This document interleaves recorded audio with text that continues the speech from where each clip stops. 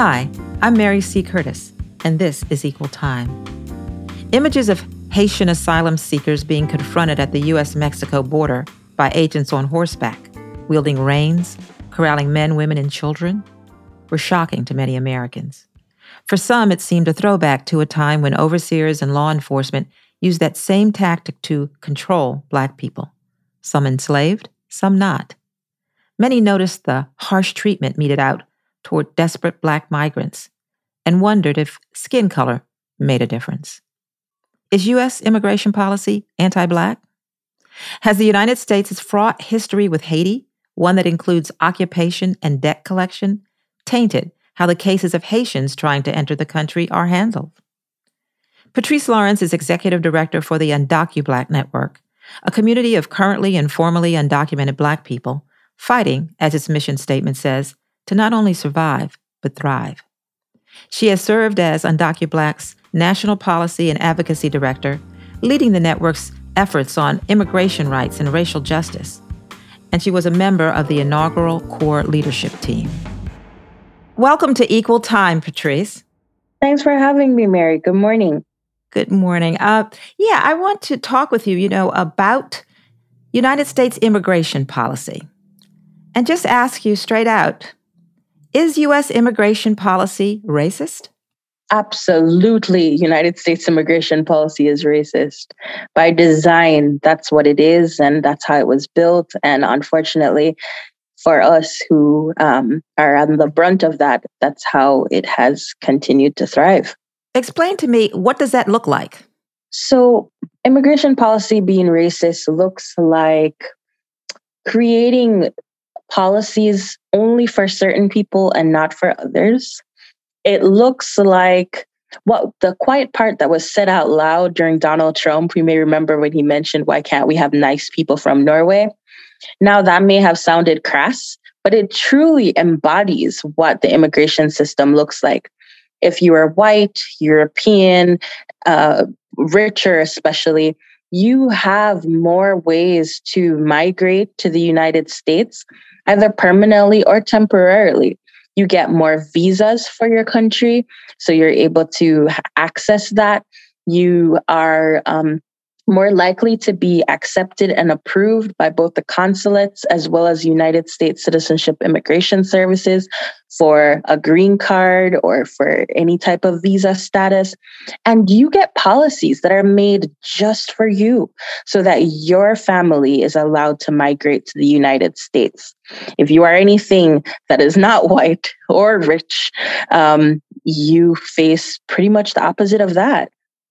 Well, you mentioned the last few years about the quiet part out loud, but policies have been touted by advocates as particularly anti-immigrant over the past few years, and mentioning particularly Title 42, which the last administration enacted, and it has continued in this one, that the U.S. has used it to expel migrants who've been in a country recently where communicable disease was present.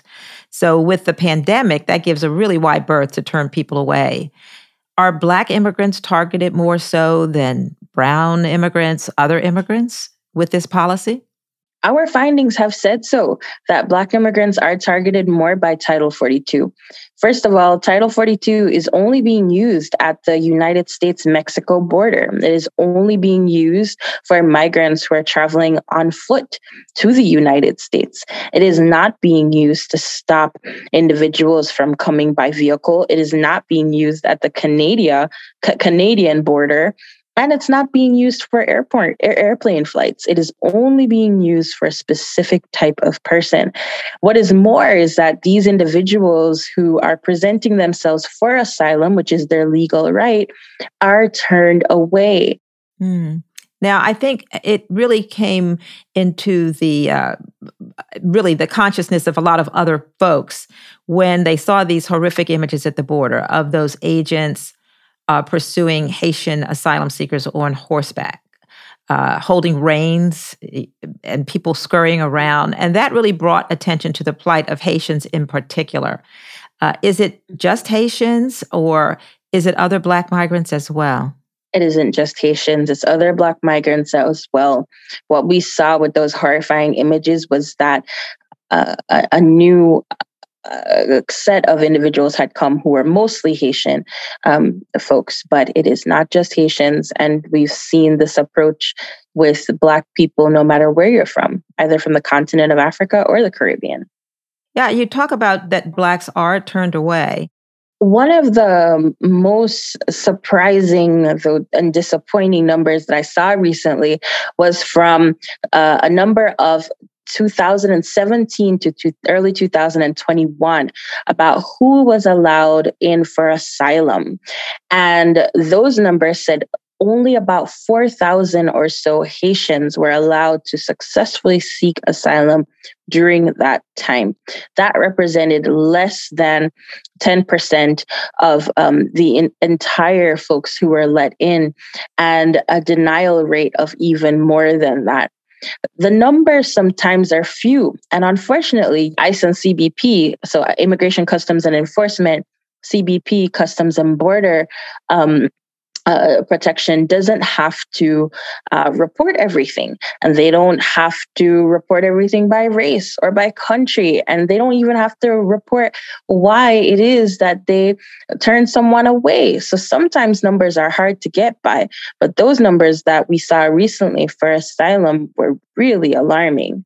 We know that Haiti has had recent turmoil and weather disasters and so much else. And the Biden administration did extend that temporary protected status for Haitians. Is that a solution of sorts, or is a pathway to citizenship or something else needed? The temporary protected status is a solution for anyone who was in the United States on the day that it was granted. So the new date that was this past summer. So it helps those Haitians, and we fought long and hard to be able to allow the reenactment of that. And a lot of that is just resetting what Trump destroyed because he had killed temporary protected status for Haitians in 2017. And it's been a constant fight since then. We've been holding on by a thread. What are some of the special challenges that Black immigrants may face coming to the United States? Yeah, absolutely. So, of course, there is the language barrier. Some folks are from Francophone countries. Many countries in Africa are Francophone. And so that is an issue. They've got other folks who just speak other languages altogether. And we have not always done a good job in the United States, believe it or not, being accessible, right? We're not accessible. And so that is challenging. Then when it comes to inherent bias in the system itself, I've mentioned it, that immigrants in general tend to not be believed, and Black immigrants in particular tend to not be believed. So even when they submit an application for a green card, and we've seen this with the green card bill that we passed in 2019 on DocuBlack and advocates, where it's really hard to have Congress pass out a bill that allowed for 10,000 green cards for Liberians who'd been in the United States, most of them for almost 30 years. And we're seeing a denial rate of over 15% from USCIS. And the reasons that they're giving are truly shocking, and it really boils down to just inherently believing that Black people are not worthy of being believed, of being given the benefit of the doubt, or of accessing any type of reprieve. That permeates the system through and through and through. We're a threat, and so they've got to stop us. Yeah, so when you talk about the different stories, it's when they have their story of persecution or political retaliation, that those stories just aren't really believed. That's right. That's even what's happening with Haitians. We've heard Secretary Mayorkas himself say it. Haitians are economic migrants. How can you say that when their president was just assassinated? I think they've got a few more reasons to be traveling by foot than economic woes. That may actually be the least of their worries. It's interesting. I know on DocuBlack really focuses on the experience of Black immigrants. And so often when you talk about challenges, people talk about the challenges of minorities and people of color. And I don't want to minimize the Black experience, but if you could talk a little bit about the difference between Black and brown asylum seekers and migrants. and how it can really, you don't want to pit one group against the other, but how it can really be especially difficult for Black asylum seekers. So, want to be really clear that, of course, both Black folks and anyone with a proximity to Blackness, that's the way anti-Blackness works, is that they will be persecuted and they will have a difficult time. Now, to talk about how immigration policy is anti-Black, I'll mention one more, something that's colloquially called MPP, or the Remain in Mexico policy, that Trump instituted. And it basically sent folks back to Mexico to wait, didn't allow them to cross the border. This was even before the pandemic. And when the Biden administration came in, they said, okay, we're going to get rid of that policy and we're going to allow people the right to seek asylum and the right to travel back to the United States from Mexico. If you look at those numbers there, most of the individuals who are involved in that program are not Black. They are brown folks. They're folks who are from Central America, from Mexico, from other places. And you say, why? Well, the point was that the only way that you could be a part of the Remain in Mexico was that you had to have been allowed to cross in the first place. And Black folks were not allowed to cross the border in the first place. And so, as much as getting rid of that policy is a good thing, we celebrate it, we want that, that's not going to help us because our people were never allowed to cross in the first place. So you've got to do something else. And so that's just one example of how policy is anti-Black. And if you don't look at the details, you will miss us. You will absolutely miss Black migrants if you do not create policy that is specific to us. You talk about the difficulty of keeping numbers, Patrice, and how they're kind of fuzzy when you get them from the government. Do you keep your own numbers? How do you get the numbers of Black immigrants like applying for asylum, who've been turned away, how many get in annually? Do you keep those numbers? We keep some of them, some of the numbers, and we work with other individuals and other organizations like Human Rights Watch and Haitian Bridge Alliance and Witness at the Border who keep closer numbers. Some of it, though, especially when we talk about even who's Black and undocumented in the United States, you have to crunch those with other numbers because the other thing is that many people are not given the chance to identify as both Black and Latinx, for instance, or both Black and let's say they came by way of Sweden, but were actually Ethiopian. We have to think about on a global context, folks can be Black, but their entry point into the United States was a non-Black majority country. They still count if they lost their immigration status at some point in the United States. So it really takes a lot of time to comb through the details to be able to have those numbers. And our team has done that, but it's a really painstaking, time-intensive process, which is sometimes hard to do when there's not that many of us and we have so many rapid response needs. Now, you've talked a little bit in reference to the Trump administration. I want to skip ahead to the Biden administration. Have they done anything different than the Trump administration so far? The Biden administration, at least on the border, have been a failure overall. But they have made some changes, so ending the MPP program and reinstituting a few things. On the legislative front, there is promise. There's absolutely promise there. Biden introduced the United States Citizenship Act within his first 100 days into the House and also into the Senate. He passed it over there, but they're yet to be passed. Most things, as you know, are now being passed through reconciliation, the 50 vote threshold. Biden has a real chance there to allow for green cards to go through. And I'm not talking about this character that they've mentioned, the parliamentarian who determines what rules it follows. I'm talking about the chance that they have to allow green cards to go through the Senate by making sure that whoever is the presiding officer, my preference being the vice president, knocks down any Republican point of order that comes up to try and strip citizenship out. What are some of the other policies that you see as solutions, and ones that may even have been suggested from your organization, an organization like yours, activism, grassroots activism? Absolutely.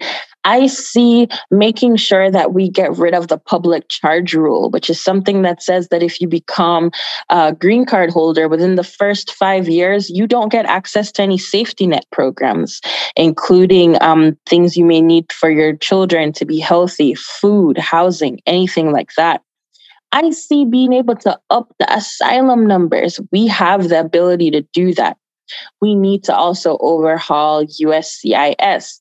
We need new staff, more staff and infrastructure, and at the same time, moving the money from ICE and CBP. ICE and CBP have $25 billion per year allotted to just them, just that part of Department of Homeland Security. And we have seen this past summer with the pictures at the border that apparently they're using that money for horses and whips.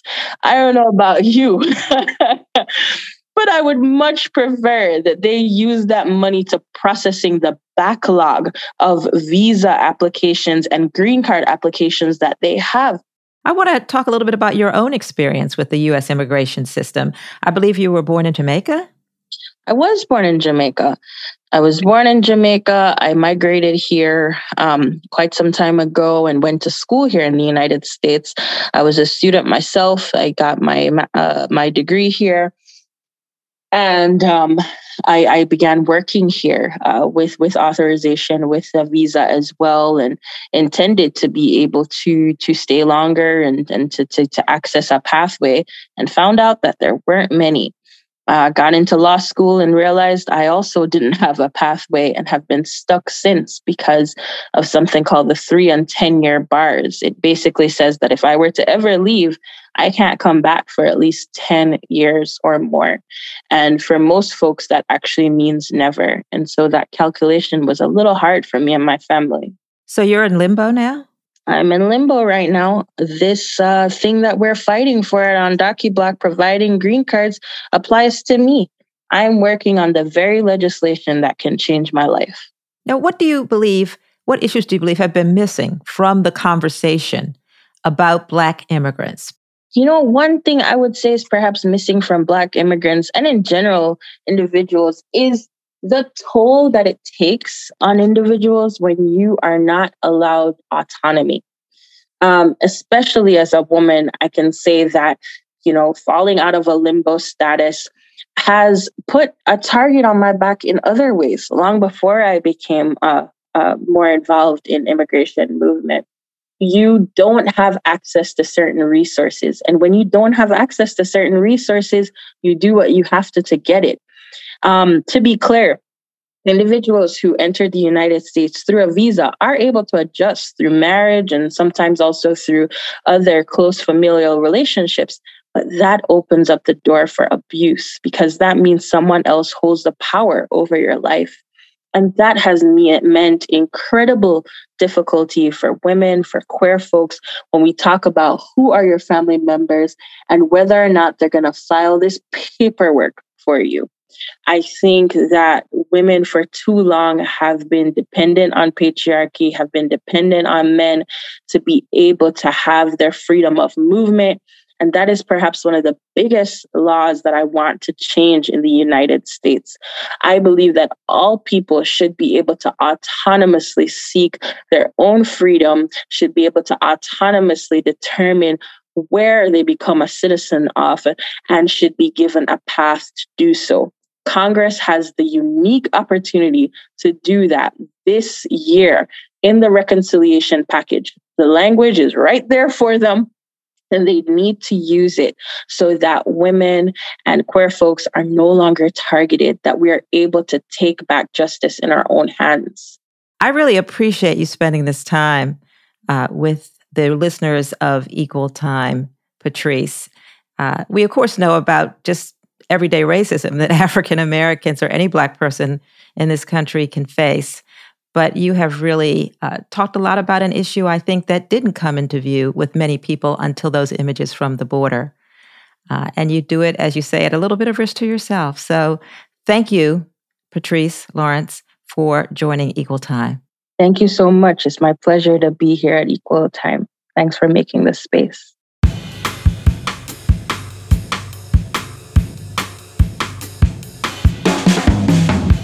So, what's keeping me up at night? It's been a little more than 6 years since 9 parishioners at historically Black Mother Emanuel Church in Charleston, South Carolina, were gunned down by a racist murderer.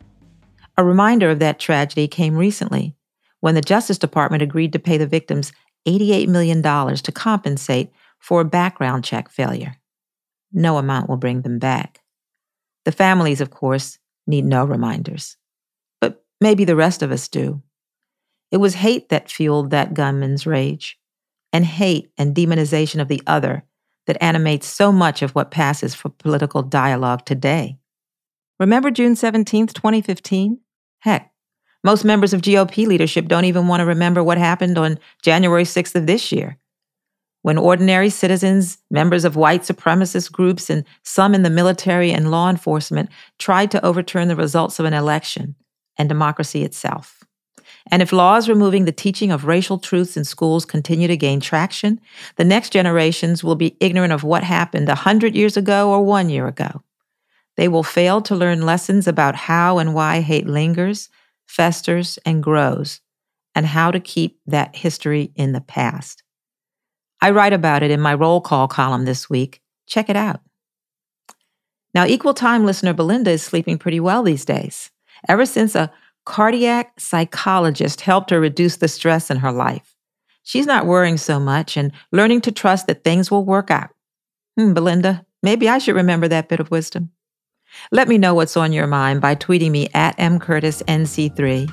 And thank you for listening to Equal Time. Please subscribe on Apple, Spotify, or wherever you get your podcasts.